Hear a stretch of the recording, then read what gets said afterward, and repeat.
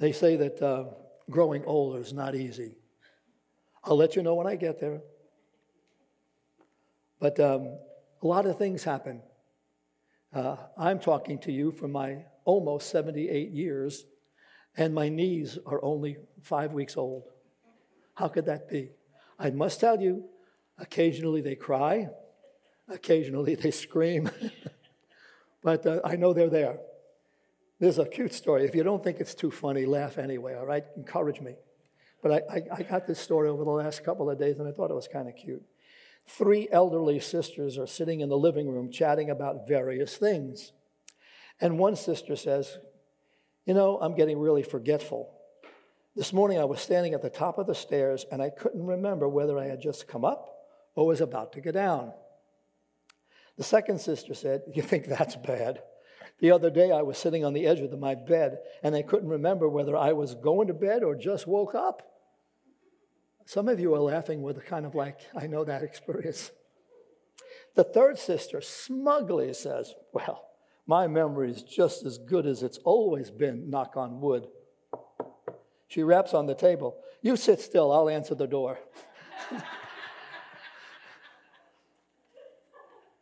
Been there, done that.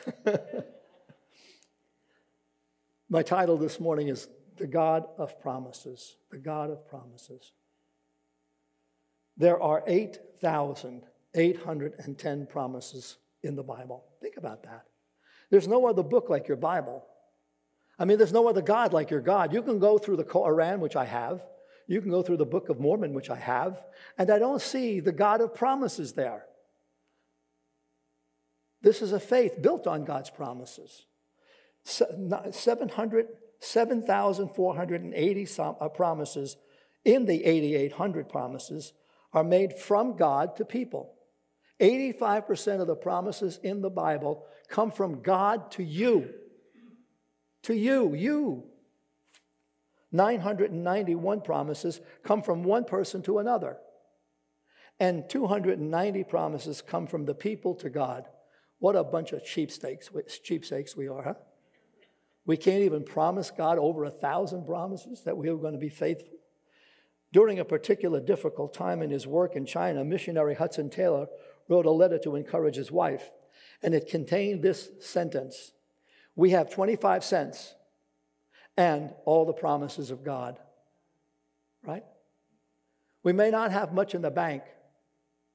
We may not have much education. We may not have a bowl of cherries where life is so sweet, but we've got God's promises. And if you've got God's promises and you're claiming them, you are rich beyond measure. That guy and his wife got through the storm with grace and joy. In his book, Knowing God, J.I. Packer writes this in 1973, quote, in the days when the Bible was universally accepted in the churches as God's word written, they are still accepted that way here. Amen?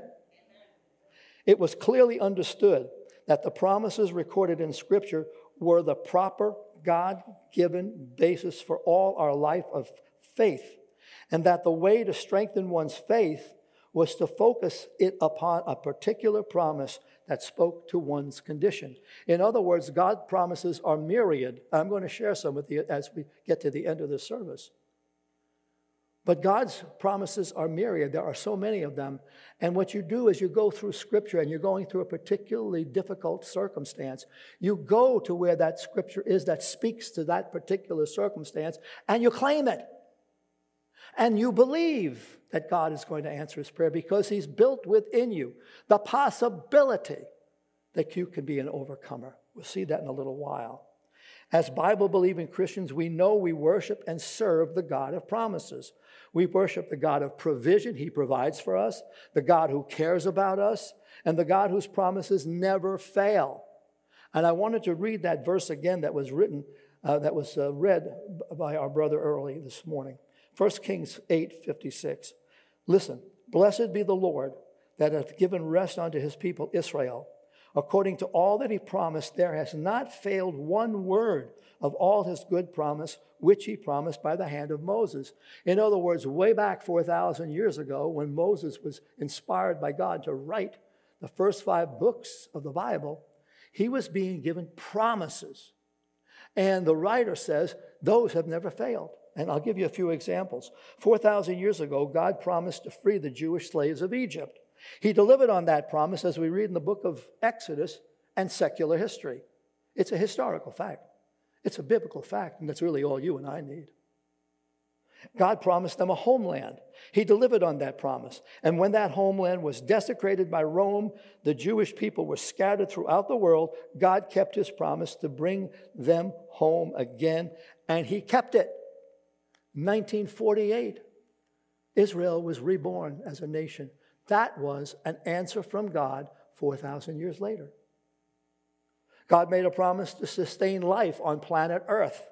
Isaiah 45:18, for thus says the Lord that created the heavens, God himself that formed the earth and made it. He set it up.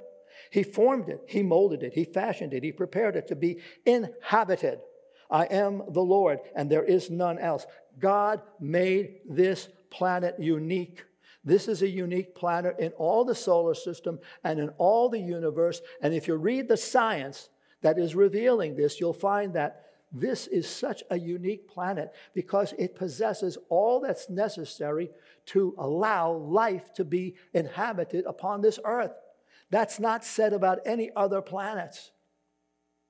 And the complexity that goes into allowing this earth to be inhabited and for us to live here is so complex that it's just mathematically impossible that this could have been a happenstance.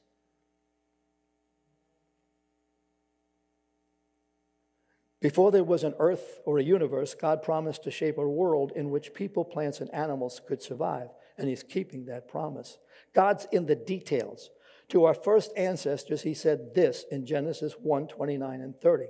Behold, I have given you every herb bearing seed which is upon the face of all the earth, and every tree which is the fruit of a tree yielding seed. To you it shall be for food, meat.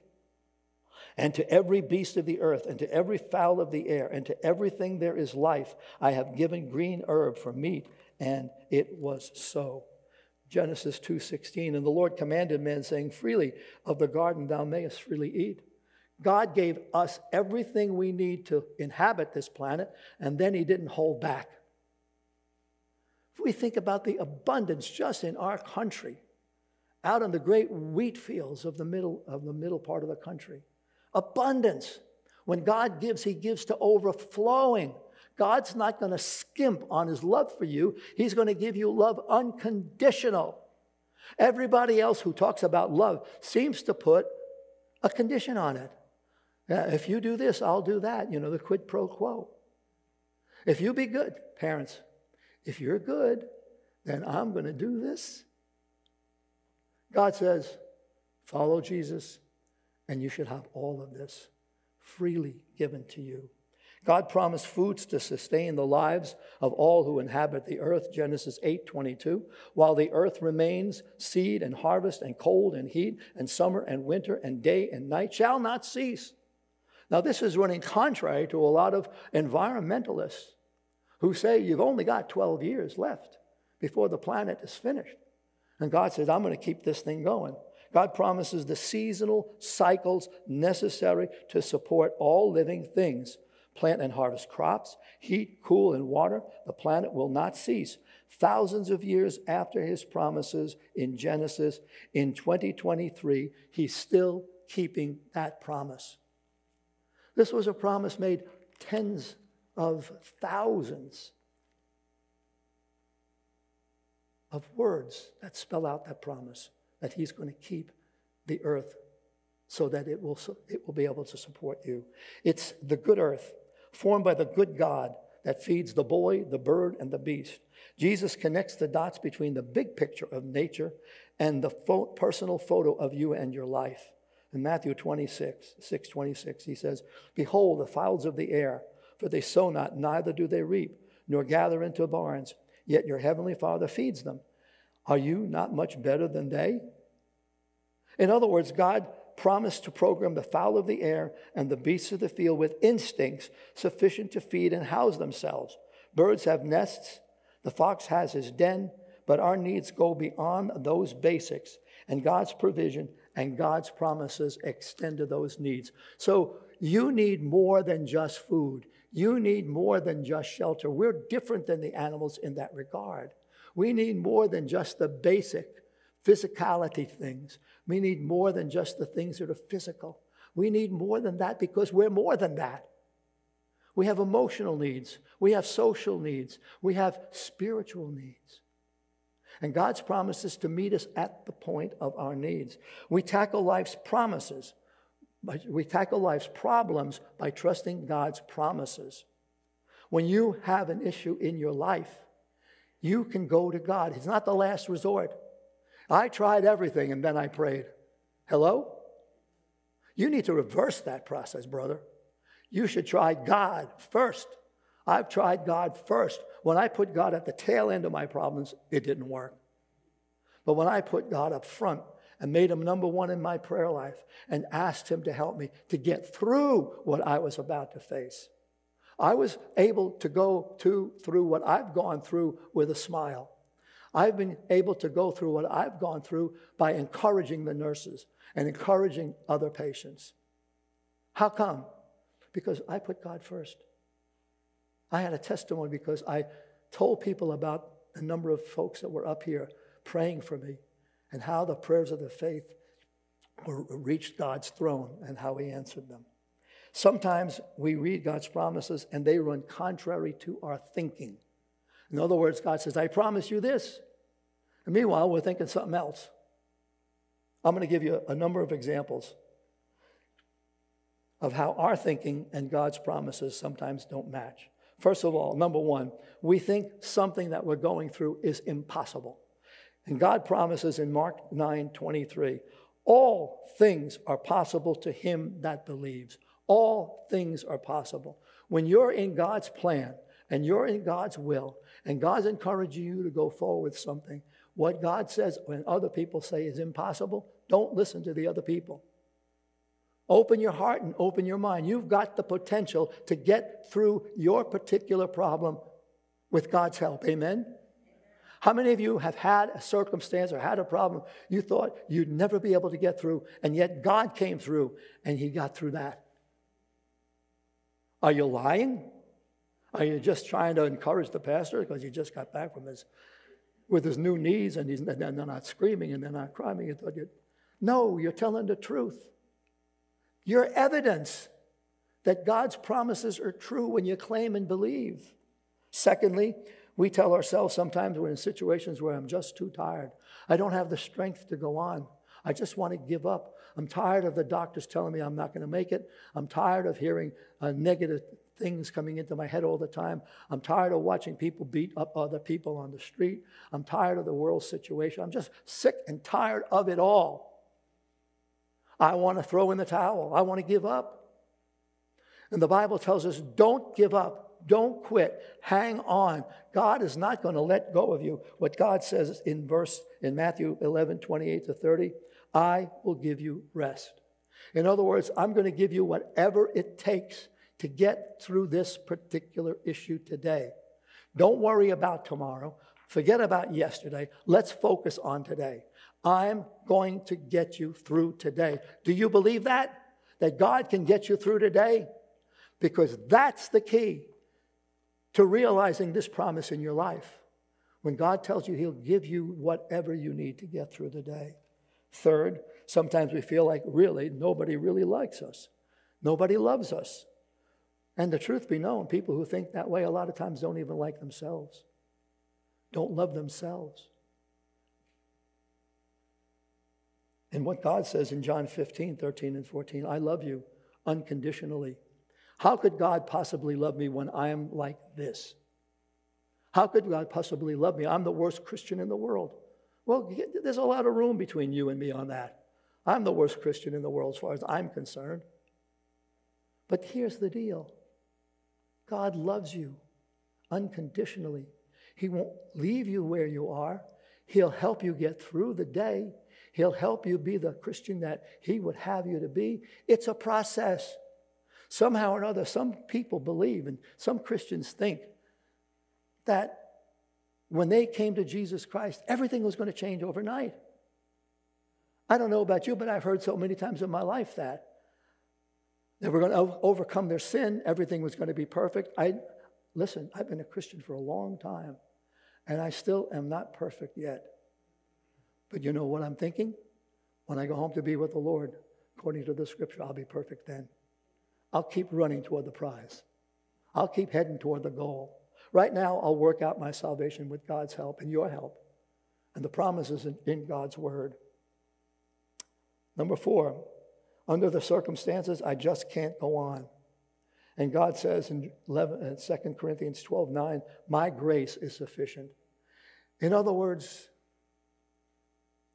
there are just these moments in life when you just feel that you can't go on. You just want to throw in the towel. You just don't believe you have whatever it takes to get there. And God says, I'll give you whatever it takes to get there. My grace, it'll get you there. My mercy, it'll get you there. All God expects from you to do is to hang on even just by your fingertips.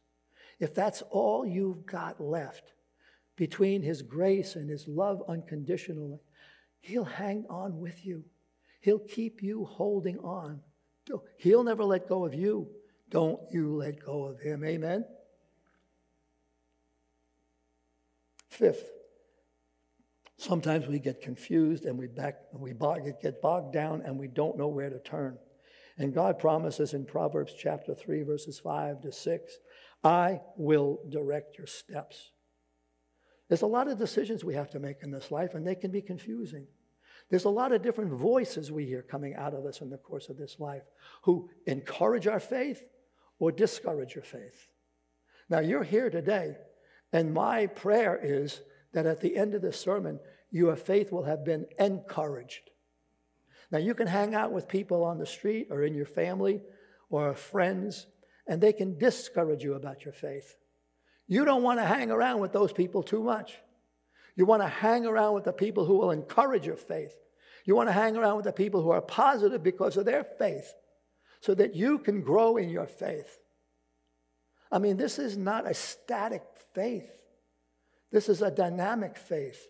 I mean, people talk about, these things were 4,000 years old and these things were written 2,000 years ago. What have they got to do with my life? I'm trying to tell you that. I'm trying to share with you and show you right now that God's word is for today, and it's for you right now. There are people who are hearing this message right now, and there are parts of it that are touching your head, touching your heart, and giving you a sense of, yeah, that's me. Yeah, that's where I am. That's where I've been. Keep telling me what I need to hear. Encourage me as you go along. 6th, we feel alone and we feel lost. Have you ever felt that? One of the biggest problems in America today is how many people feel lonely and alone. And they don't realize something, if they're believers in Jesus Christ, that they're not alone. Here's what Jesus promised. He promised this in Hebrews 13:5. I will never leave you nor forsake you. I'm not going to leave you. I'm not going to abandon you. I'm not going to forsake you. I'm not going to walk away. I'm not going to turn my back on you. I'm here for you. I'm going to look you right in the eye, and I'm going to tell you that I'm here for you. I think of Jesus on the cross, and I think of him with his arms spread wide open like this. And I think on some level that was intentional, to say to everybody, I welcome you. I want you back in my arms. I want you to know I forgive you. I want you to know you've done a lot of bad things and I understand. I want you to know that you thought you could never, ever come back into my good graces, but you can and you have. Verse 7, number 7, I can't forgive myself. How many of you said that? How many of you look back in your past and said, I've done so many wrong things. God could never possibly forgive me. Can I tell you something? Can I tell you who's telling you that? That is a lie from the devil. You're being lied to. You're being lied to by a lot of people on the internet, social media. A lot of the people who have made mistakes, and now their mistakes come from 25 years ago. The world doesn't forget. The world doesn't forgive. The society doesn't. The internet doesn't. Social media doesn't. They don't forgive and forget. They don't move on. But God forgives. And He's the only one in my book who can possibly forget what we've done. A lot of people say, I can forgive, but I can't forget. And you know what? That's real. In my own life, I've experienced that. You have too. But here's the deal. It's a God thing. God's the only one that can forgive your sins and forget your sins. But He just wants to encourage you. Keep your heart open to the possibility of forgiveness. Keep your heart, be looking for that. Pray for the people who have done harm to you. Pray for them by their name.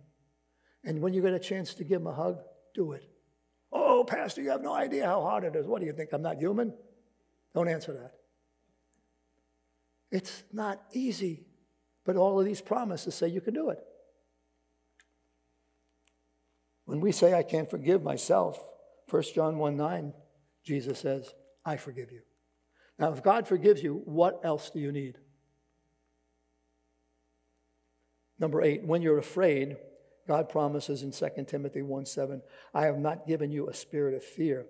Fear, anxiety, worry. I'll use my 3 favorite expressions. Fear, worry, anxiety are futile. The fact that you're thinking about it, the fact that you're worried about it, the fact that you're dwelling on things, is it helping? Is it helpful for you to keep turning over and over in your head your worry and anxiety? Does it do anything for you? I've often said, and I love it, it's like sitting in a rocking chair and rocking back and forth and expecting you're going to go someplace. Fear, worry, anxiety are futile. They're foolish because, here's the truth, 95% of what you worry about or fear never happens. Look back on your life. 95% of the things that kept you awake a couple of months ago never happened. And maybe they did, and you found out, well, it wasn't that bad. Amen? Amen, amen, amen? Okay. And forbidden. Futile, foolish, and forbidden, because God tells you not to be anxious. God says when you're anxious and you're fearful and all those other things, you're not putting your trust in Him, and that's a foolish thing to do. Worry, fear, anxiety are futile. They're not helping you. They're foolish, because 95% of what you worry about doesn't happen. And they're forbidden, because God said, cast your care upon me. When you're worried, anxious, frustrated, here's the verse that you should use. 1 Peter 5:7, casting all your care upon Him, for He cares for you. Think about that. You put your care in God's hands. When you put yourself in Jesus' hands, you're in good hands with Jesus.